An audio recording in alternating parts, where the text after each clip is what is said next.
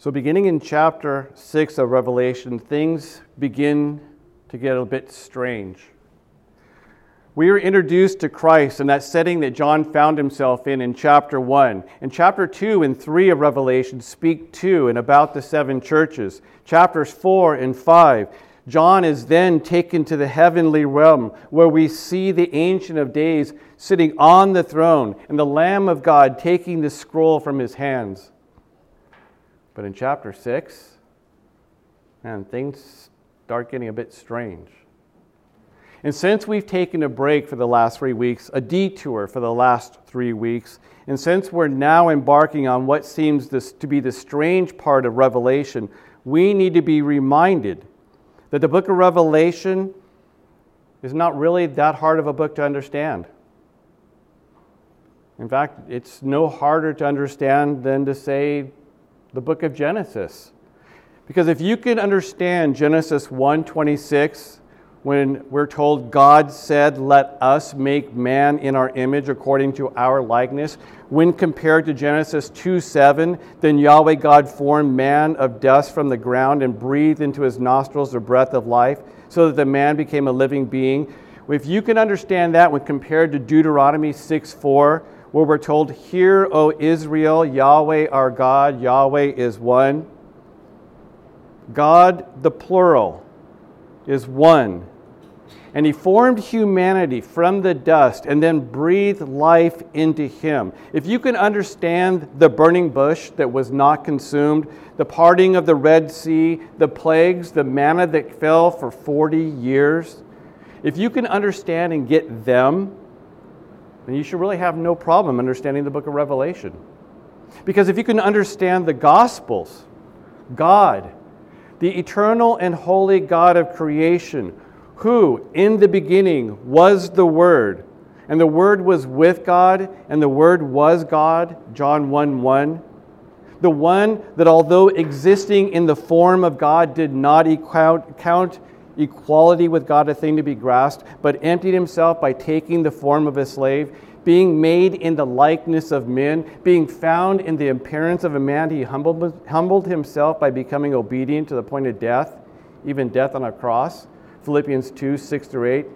If you can grasp how the Holy Spirit overshadowed the Virgin Mary and she became with child, as told to us in Luke 3:35, or how Jesus walked on water, as told to us in Matthew 14:22, or how he fed upwards of 10,000 people with a couple fishes and a few biscuits, as told to us in Matthew 14:13-21, understanding Revelation shouldn't be that hard.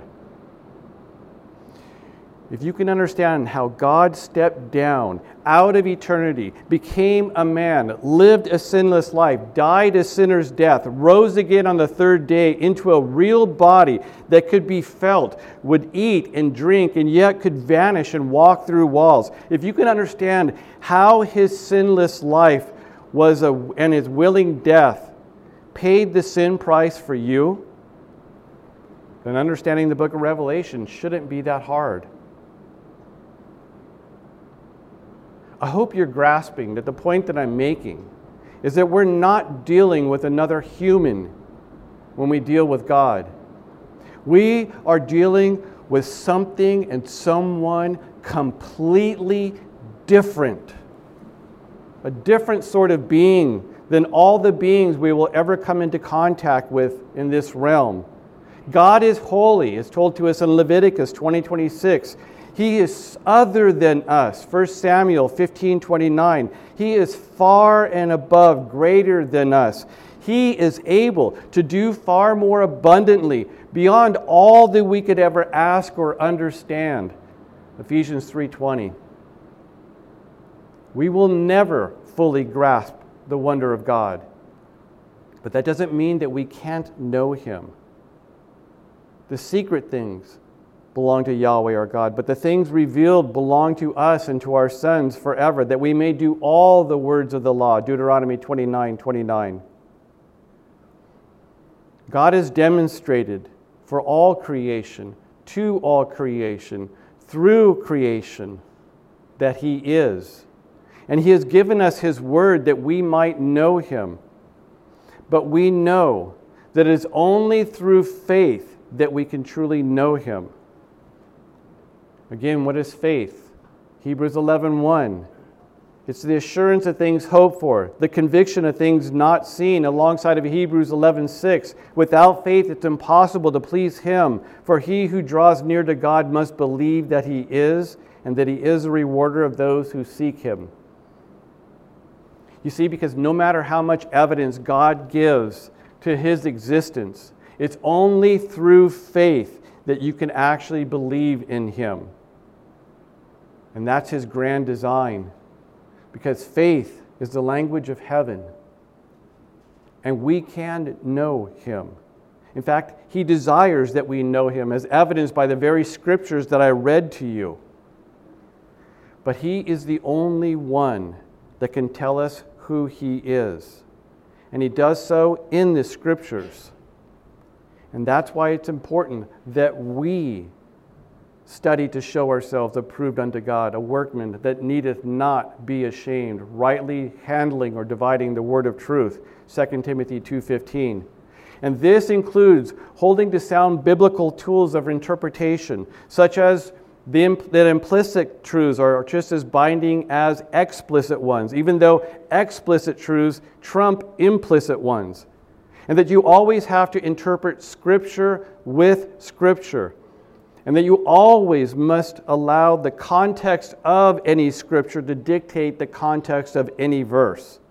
And finally, if God gives you an outline, gives us an outline in a book, it's intended to be followed, such as the outline of the book of John. The outline there is given at the end of that book. And that outline says this: these have been written so that you may believe that Jesus is the Christ, the Son of God, and that by believing you may have life in his name. John 20, verse 31. So as you read through the book of John, everything that you encounter in the book of John is supposed to be filtered through that divine outline. That outline will tell you exactly why all things are given in that book. All that was written in the book of John is written in order that you may believe that Jesus is the Christ, the Son of God, and that by believing you may have life in his name. And thankfully, God in his tender mercy has given us an outline for this last revelation of Jesus Christ, the one that we call the book of Revelation. And that outline is found in verse 1 of chapter 1, the revelation of Jesus Christ, which God gave him to show his slaves the things which must soon happen. And he indicated this by sending it through his angel to his slave John. So this book, the book of Revelation, and everything that we encounter within it, the 7 lamps, the 7 churches, the 7 seals, the 7 plagues, the 7 bowls, they're all about Christ. And as we travel further down the wormhole of the seals and of the plagues and of the bowls, we have to stop as we go, look up, and remember what this outline of this book is and what is the meaning of all the things that we're being told. Because everything that we're reading, everything that we encounter, they're not about that beast. They're not about the plagues or the famines. It's all about Christ. And Revelation is a book that comes with a promise as well. Listen to verse 3 of Revelation 1:3. Blessed is he who reads and those who hear the words of the prophecy and keep the things written, which are written in it, for the time is near. And since in both verse 1 and then again in verse 3, a timestamp is given to us there. Verse 1 says, must soon happen. Verse 3 says, for the time is near. And then in verse 3, there's that promise given. We have to make a choice about these verses and the things that are said there. There's basically 3 options given to us. The first option is that God didn't mean that the time is near. And he doesn't mean that those that read this prophecy and keep it are blessed. He was just fooling around. Second option, God meant near, but only in the eternal way.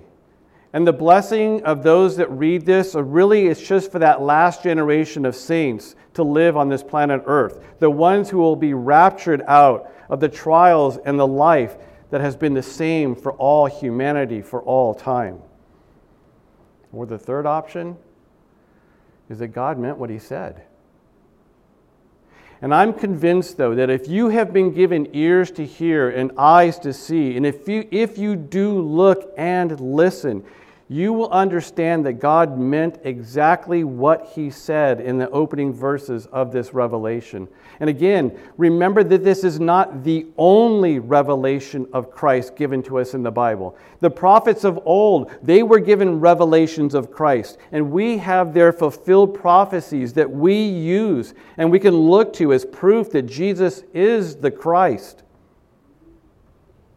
And let us consider the flow of the book of Revelation that we've covered to date, everything that we've covered. Because hard on the heels of telling us that this is a revelation of Christ in chapter 1, he then begins speaking to the churches.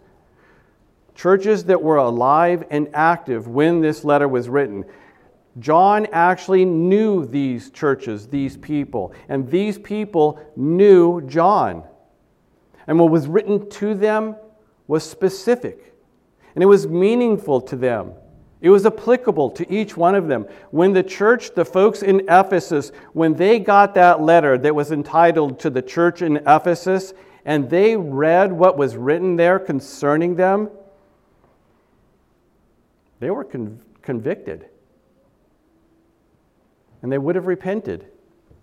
And at the same time, the letter written to the church in Ephesus has been a call to repentance to many churches throughout the ages. And all that have read it and have actually applied it and repented have done well. And those that haven't, they've suffered the consequences. But the letters written to those seven churches spoke specifically to those people in that day that John lived in. They spoke of their actions and the consequences of not repenting and changes. And since we know chapters 2 and 3 were applicable to them, we have to then understand that the rest of what follows chapter 2 and 3 was also applicable to them. And yes, we can rest assured that what is spoken of and told to us in chapters 4 and 5, the glory of God in heaven, Christ reigning, the Lion of the tribe of Judah, who is the worthy Lamb of God, he was in heaven in their day. He had already taken the scroll from the hand of his Father, and he had already begun opening the seals. You see, the book of Revelation and most of the events that it speaks of have already happened. And at the same time, they're happening right now. And they will happen at the end of the age. A bit confused? Well, don't be. We just need to think about this book differently than what those left behind guys have told us of how we're supposed to think about it. We are supposed to think about this differently than how we actually think time works. To understand the book of Revelation, we have to think of it, well, like the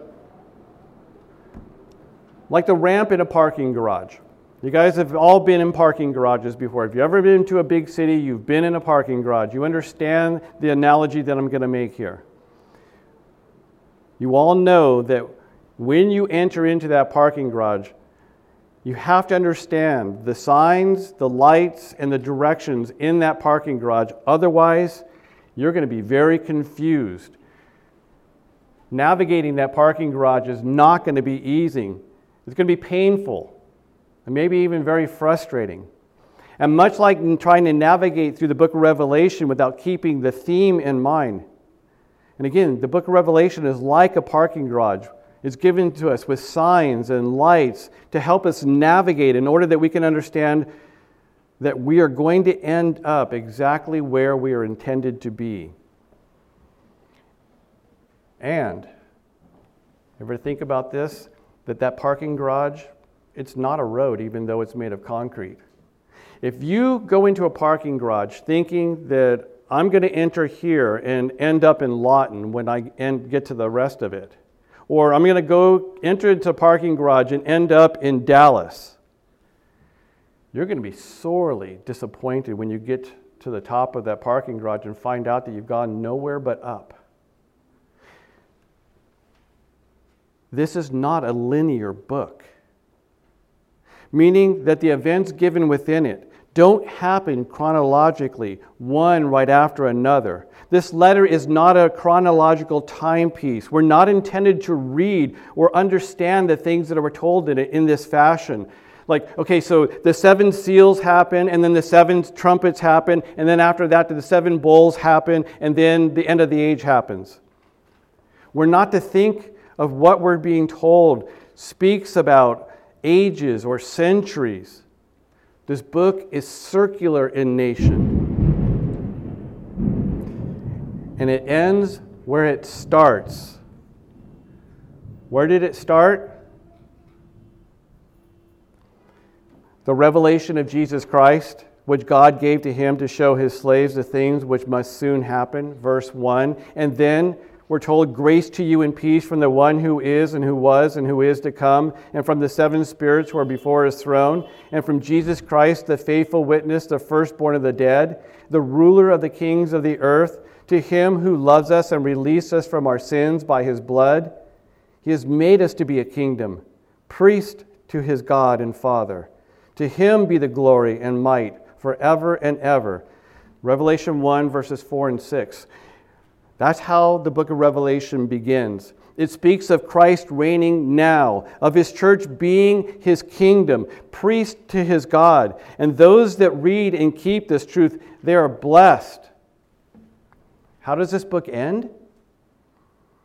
There will no longer be any curse, and the throne of God and the Lamb will be in it, and his slaves will serve him, and they will see his face, and his name will be on their foreheads, and there will no longer be any night, and they won't have need of the light of a lamp or the light of the sun, because the Lord God will illumine them, and they will reign forever and ever. And he said to me, these words are faithful and true. And the Lord, the God of the spirits of the prophets, sent his angel to show his slaves the things which must soon take place. And behold, I am coming quickly. Blessed is he who keeps the words of the prophecy of this book. Revelation 22, 3 through 7. What we have studied up until now is the prelude to the rest of the chapters and the events they speak of. Again, chapter 1 is the beginning and the end point of that parking garage. When you enter a parking garage, you always end up leaving from the same place that you start from in a parking garage. Chapters 2 and 3 they're written to the church, written to churches, and then written to the church age, to us in the church age, in order that we can know how we are to conduct ourselves in the church age. Chapter 4 and 5, they reveal reality. The reality of the eternal and the effects of the eternal on the temporal. God is on the throne right now. There has never been a single moment in time that he was not on the throne. And even though that sea is before his throne, the one that contains the beast, the enemy and the accuser of the saints, even though it's still before the throne, in our understanding of time, Revelation 22 has already taken place. There is no cosmic battle taking place in which the outcome is still yet to be determined. The fate of the world and of all creation is not in question here. And we know this simply because we have been given chapter 22 of Revelation. Saints, realize this now. That new heaven and the new earth, that's what happens at the end of the age. That has no effect on your standing in Christ now. In fact, our standing in Christ now is solid simply because our standing is based on Christ, the one that is the Lion that's from the tribe of Judah, the root of David, the one that has overcome, so as to open the scrolls and its 7 seals, as told to us in Revelation 5:5. Christ has overcome. Not he will overcome, and he's not overcoming either. Christ having overcome is what makes him the Lamb of God. This is what makes all that is told to us after the events of chapter 5 able to even happen. And we must grasp what is said of Christ back in chapter 5, verses 9 and 10, where we're told, "Worthy are you to take the scroll and open its seals, because you were slain and purchased for God with your blood people from every tribe and tongue and people and nation. And you made them to be a kingdom and priests to our God, and they will reign upon the earth." He has already made us priests to our God, and we will reign upon the earth. And both of these things are done deals. They are finished. It is completed. And this is why Christ called out with his last breath, "Te telestai." It is finished. He didn't cry out there, "Let the games begin. Okay, now I have a chance," or "It's finished," or "To be continued." He cried out, "It is finished." The end of the age as we know it was settled that morning 2,000 years ago. And in all reality, it was settled before the foundation of the world, because we are told in Revelation 13:8 that he was the Lamb of God slain before the foundation of the world. And to show you how the book of Revelation is like a parking garage, that the events contained with it are circular, just think about it this way. The 7 seals aren't open before the 7 trumpets are blown. And the 7 trumpets aren't blown before the 7 bowls are poured out. It happens this way. The first 5 seals are open, which then brings about the 7 trumpets. And the first 6 of them are blown, which brings about the bowls, with the first 6 bowls being poured out. And it's at that point that that 7th seal is opened. That last trumpet is blown, and that last bowl is dumped. The end of the age, and the new heavens and the new earth. And as we begin looking at the opening of the scroll and the 4 horsemen that are spoken of in our account today, we need to understand why this is all important to us. Because we're humans. Which means that every one of us are inherently, by nature, selfish. All of us are. And God knows this about us, which is why he gave us the book of Revelation, because we need to see Christ in relationship with us. Because we have a hard time grasping the truth that we are not the most important generation of people that have ever lived on this planet. That our generation is not the reason why God created everything. Because we actually think, if you think about this, we actually think here now, we all collectively think that we, this generation, we are the height of civilization. Man has never been better than us. And at the same time, we will say right alongside of that man has never been more evil than we are right now. It's all about us. And this is simply not true. Humans have always been the same, and we are no different than Adam and Eve were. We have the same hopes, the same dreams, the same selfish and self-centered understanding of the kingdom of God. The same reality that Adam and Eve faced looks us square in the face every single day. Because there is evil in this world. And we all know that there is something inherently wrong within creation. And we don't understand because death isn't natural. It doesn't make sense. And at the same time, we all know, every single one of us knows that we were each individually created special. Each of us have dreams, aspiration, hopes, and the thought again that we are individually meant for greatness. And then life beats us down. And we wonder about all this. And we can't make sense of any of it. So we come up with this humanistic worldview that says that God is not the center of the universe. He didn't create all things for His glory. And that He's not the Savior of the world. And for this reason, we don't understand the signs of the times that we live in. What we need is a biblical worldview if we're to understand the why of life. And this is why we are given the revelation of Jesus Christ. And the truth told to us in Revelation 6, 1 through 8. Then I looked when the Lamb opened one of the 7 seals, and I heard one of the 4 living creatures saying as with the voice of thunder, "Come." And I looked, and behold, the white horse, and he who sits on it had a bow, and he had a crown given to him, and he went out overcoming and to overcome. Again, John saw this vision 2,000 years ago.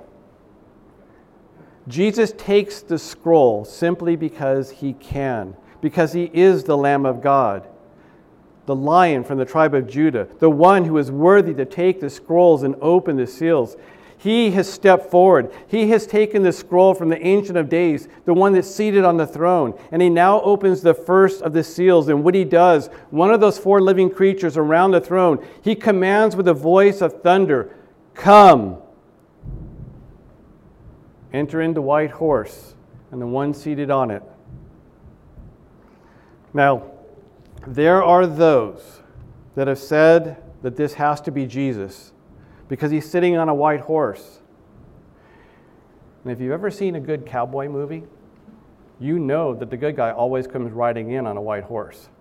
And you add to that fact that He's given a bow and a crown and that He comes overcoming. These are all indications this has to be Christ. But that's not good biblical exegesis. You see, there's another time that a prophet saw 4 horses in a vision from God when he was taken here. Zechariah spoke of seeing 4 horses. He did so in chapter 1, and he does so again in chapter 6. And in both instances, those 4 horses and the horsemen are always linked together. One is not separate from the others.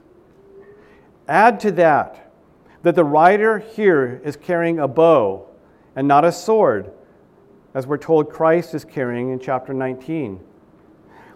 And the bow that is given to him here, the Greek word that is used there, is only used once in the entire Bible, and it's used here. And that Greek word is toxon, T-O-X-O-N. It's translated here as bow. But interestingly enough, we humans have taken that root word and have come up with our own words called toxin. And also, the crown that he wears isn't a crown of royalty. It's actually better translated as a wreath or a temporary crown, like those crowns that the victors in the Roman Olympic Games wore. And finally, we're told what this writer does. He goes out overcoming and to overcome. Again, Christ does not need to go out overcoming and to overcome. He's already overcome. He did that on the cross of Calvary. The rider of this white horse is representative, merely representative of what the other 3 remaining horsemen collectively do. He goes out and he rules his dominion. And we think it's strange or even wrong that Satan is allowed dominion over this world. As a matter of fact, we want to put blame on God for the evil that's in this world, even though in this instance, Al Gore is right. We humans have ruined the earth. We have polluted it. And not just the earth, but all creation. We sold the title deed that had been given to us for a piece of fruit that was part of the realm that we had dominion over. And what is told to us in verses 3 through 8, these are nothing more than the effects of our sin and the reign of the one who we sold this title deed to. Verse 3, and when he opened the second seal, I heard the second living creature saying, "Come." This is the pattern. Every time that with the 4 horsemen, every time that the Lamb of God opens one of the seals on the scroll, one of the angelic beings around the throne utters that command, "Come." And when they do, we are told the effects of them coming. Verse 4, And another, a red horse, went out, and to him who sits on it, it was given to him to take peace from the earth, and that men would slay one another. And a great sword was given to him. And when he opened the third seal, I heard the third living creature say, "Come." And I looked, and behold, a black horse, and he who sits on it had a pair of scales in his hands. And I heard something like a voice in the midst of the four living creatures saying, 1 chonics of wheat for 1 denarii, 3 chonics of barley for 1 denarii, and don't harm the oil and the wine.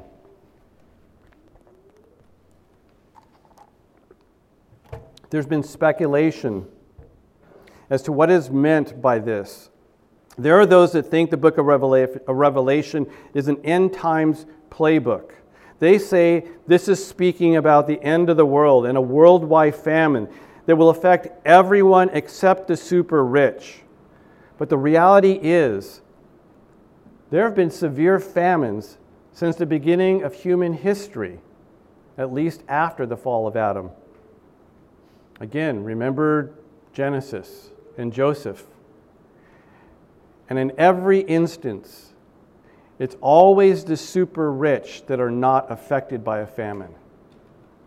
Never hear of Pharaoh not eating during those 14 years of the famine. And whenever there's a war happening, those that are affected by it in those areas, there's always a famine there. Most of us here don't understand that truth.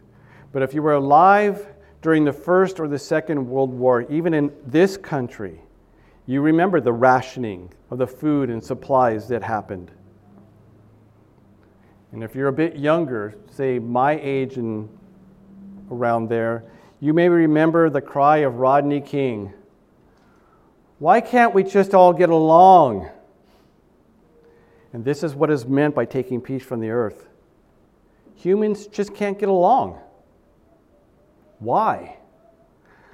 How you answer this question will be reflected by what your worldview is. The humanistic worldview will tell you that we can't get along because of racial biases, because of systemic federal political biases that preclude us to act in certain ways, even though humans, at their core, are basically good people. All we need to do to rid the world of all this angry and hatefulness, it's just get rid of the white male control, the republic form of government, replace it with socialism. Oh, not the socialism that we've seen for the last 150 years that have killed billions of people, real socialism that has never, ever come about. This is the worldview of those that are outside of Christ. And unfortunately, even some that claim Christ. But those that have a biblical worldview, we have a real answer, a solid and a truthful answer. We know that people are not inherently good, that we at our core are evil and selfish. And what we're told in verses 7 and 8, these things, they are just merely a culmination of what that rider on that white horse is doing. And what we have chosen as a people instead of obedience. When he opened the fourth seal, I heard the voice of the fourth living creature saying, "Come." And I looked, and behold, a pale horse, and he who sits on it had the name Death, and Hades was following with him. And authority was given to them over a fourth of the earth to kill with the sword and with famine and with pestilence and by the wild beasts of the earth. And this is what we have brought about. What we have actually chosen instead of God. And saints, within these verses, there is danger found. Not the danger of the death or the plagues or the famines. There is danger in our midst at this very moment because of what we are told, what these four horsemen are doing. One that we need to be aware of, that you need to actually sit up and listen to and take heed of. What danger? The danger that Jesus warned us of in Matthew 7, verses 15 and 16. Beware of the false prophets who come to you in sheep's clothing, but inwardly are ravenous wolves. You will know them by their fruits. You see, it's always false prophets, false gospel that is allowed to infect you, that we are warned about in the New Testament by God. Always that. This is the same thing that God through the Apostle John said in 1 John 4:1. Beloved, do not believe every spirit, but test the spirits to see whether they are from God, because many false prophets have gone out into the world. In fact, in almost every New Testament letter, we are warned about those that would come to draw us away from our first love. Those that Christ warned us of in Matthew 24, when he says false Christs and false prophets will arise and will show great signs and wonders, so as to deceive, if possible, even the elect. Behold, I have told you in advance. There's the warning. Therefore, if they say to you, behold, he's in the wilderness, don't go out. Or behold, he's in their rooms, don't believe them. And he gave us the same sort of warning in Mark 13. He then said to you, behold, if they say to you, the false prophets, behold, there's the Christ, or behold, he's there, don't believe him. For false Christs and false prophets will arise and will show signs and wonders, in order to lead astray, if possible, the elect. But as for you, see, I have told you everything in advance. Same warning we're given in Colossians 2:8. See to it that no one takes you captive through philosophy and empty deception, according to the traditions of men, according to the elementary principles of the world, and not according to Christ, which is his word. 1 Timothy 4:1-3. The Spirit explicitly says that in the latter times some will fall away from the faith, paying attention to deceitful spirits and doctrines of demons, by the hypocrisy of liars, who have been seared in their own conscience, who forbid marriage, advocate abstaining from foods which God created to be shared with thanksgiving by those who believe and know the truth. But this isn't end of the age kind of stuff. Because that's happening now, that's not proof that we are living in the end times, that the rapture is right around the corner.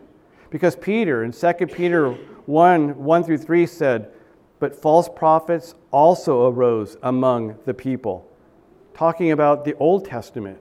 Just as there will also be false teachers among you, who will secretly introduce destructive heresies, even denying the master who bought them, bringing swift destruction upon themselves, and many will follow their sensuality. And because of them, the way of truth will be maligned. The false gospel has been preached from the very beginning of time, and many believe it. How can this happen? How can people be deceived? Well, we're told that in 2 Corinthians 11. For such men are false apostles, deceitful workers, disguising themselves as apostles of Christ. And no wonder, for even Satan disguises himself as an angel of light. Therefore, it's not surprising if his ministers also disguise themselves as ministers of righteousness, whose end will be according to their deeds. So as you sit there this morning, the question you should be asking yourself is this, is that why would God allow Satan to disguise himself as an angel of light? Why would he allow us simple-minded fools to be deceived like this? That just doesn't seem fair, honestly.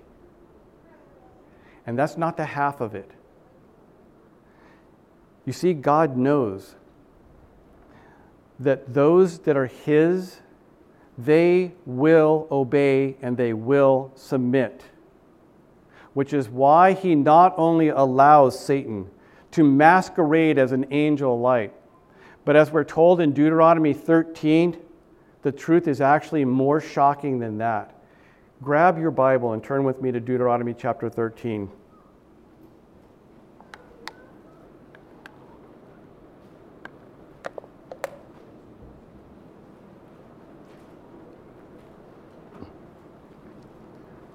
Beginning in verse 1. God says, if a prophet or a dreamer of dreams arises among you and gives you a sign or a wonder, and that sign or the wonder comes true concerning which he spoke to you, saying, let us walk after other gods whom you have not known, and let us serve them, you shall not listen to the words of that prophet or that dreamer of dreams. Stop the bus. Because what God just said is that there will be prophets who will come and will give signs that will come about. They will make prophecies that will happen. This will happen. And when they say, did God really say that? You know, you really don't have to be zealous. You really don't have to listen to the Word of God. You don't have to obey. And then we'll point to those signs. Or the reality of the prophet, the things that they prophesied is happening as the litmus test there from God. And that you should follow them. And why is this allowed to happen? Listen to what God says. For Yahweh your God is testing you to find out if you love Yahweh your God with all your heart and with all your soul. You see, those that scoff at obedience and submission to the Word of God as evidence of salvation, if you are one of them, you need to understand you are in danger. If you think that you do not have to submit and obey to the Word of God, I just prayed a prayer, I walked that aisle. Isn't that enough? Isn't that what the Bible says? Confess with my heart, or confess by my mouth, believe in my heart, and I will be saved. Well, I did that. If you actually think that that is the magic that is going to get you into heaven, you need to be scared.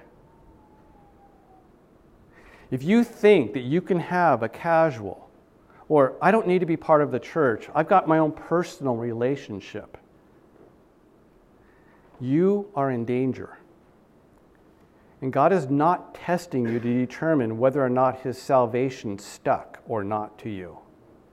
He is testing you to prove that which we are told in 1 Timothy is truth, that in the end times some will fall away from the faith, paying attention to deceitful spirits and doctrines of demons by the hypocrisy of liars who have been seared in their own conscience. Same thing that we're told in 1 John 4. This is the spirit of the Antichrist, of which you have heard that is coming and is now already in the world. Again, this is not last generation stuff. God allows Satan to disguise himself as an angel of light, and he will send false prophets into the world for the single reason to bring glory to himself by his children in love, obeying and submitting to the commands of his word, which is exactly the same thing he says in verse 4 of Deuteronomy 13. Look at verse 4. You shall walk after Yahweh your God and fear him, and you shall keep his commandments, listen to his voice, serve him, and cling to him. Saints, the four horsemen that we're reading about today, these are not yet to be released. They were released long ago. How long ago? When Adam sold this realm for a piece of fruit in the open treason to God. When he was redeemed by the lion, by the tribe of Judah, the Lamb of God that was slain before the foundation of the world, as told to us in Revelation 13:8. And what we're reading about today, what we have been told of in the revelation of Christ, most of it is already transpired. We are now living in that last act of the musical score that has been composed for the glory of God by God. And that last act was part of the first act, which happened when God said, "Let there be light." And the final act has already happened. And at the same time, for us, it is to come. But because Jesus is the Lamb of God, worthy to take the scrolls and open its seals, because he is the King of Kings and the Lord of Lords, we can know we can know that as hard as life gets here, as painful and as ostracizing as it is to actually be not conformed to this world, we can know that in loving obedience and submission to the Word of God that has purchased us from this realm, He has purchased us from that one that is sitting on that white horse, the one who used to be our master and owner. We can know that we are now free because of the one that this is a revelation of. And we're told the events of chapter 6 in order that we can make sense of this world around us and the evil that's within it. And at the same time, we are given these chapters as a call to obedience. Saints, every single one of us are closer today to meeting our Maker than we have ever been before. And you, every one of us, me, we all need to determine today to submit and obey and to cling to God that is our Maker, the God that has redeemed you. You want to know how you fall deeper in love with God? This is how you do it. Because He's already given you all of Him. His Spirit lives all in you. You don't need more of Him. You can never get more of God. You need less of you. And you get rid of yourself, of your old man, through the willful obedience to the explicit and implicit will of God as told to us in His Word. And your life, the choices that you make, the choices that I make, they are the evidence of our love for God. I can't base how I am doing with the Lord off of you. And you can't base how you're doing with the Lord off of your family members or your friends or any other human. We have to look to Christ. We have to look at His Word. And then we have to ask ourselves, am I obeying it? And does it even matter if you're shown that you're not in obedience to the Word of God? Or can you just slough off your shoulders and say, that doesn't apply, that's just your opinion? This is the meaning of the events given to us in our chapter. These are the history of humanity after the fall. But saints, the end is coming for every single one of us. And those that are not the children of God, as proved through their willful disobedience to the explicit and implicit stated Word of God, at that end, they will know who they are to fear. The one that will cast them into all eternity, into outer darkness, where they can finally live in the freedom of their willful disobedience to God. Saints, examine yourself.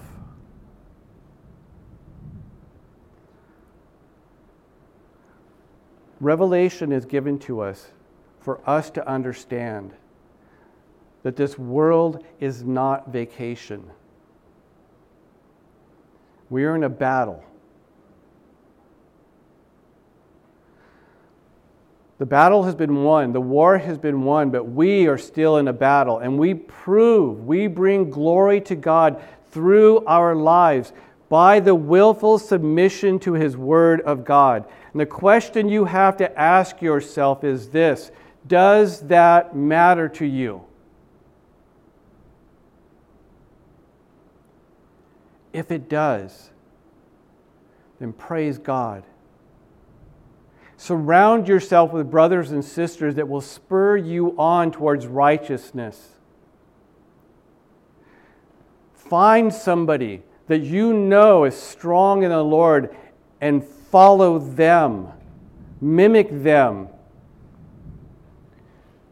Do not be deceived. The Antichrist is all about us. Don't think that your friends at work that call themselves Christians, that do the things that they do, or your friends at school that call themselves Christians and do the things that they do, live the life that they live, don't think for an instant that you are safe by following them.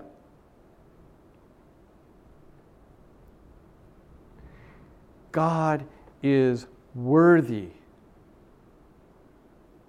of us submitting and obeying. If His blood truly has been shed for our sins, for the remission of our sins, if this is true, then how can we worry about whether or not we are going to have our best life here? We have our best life now in Christ.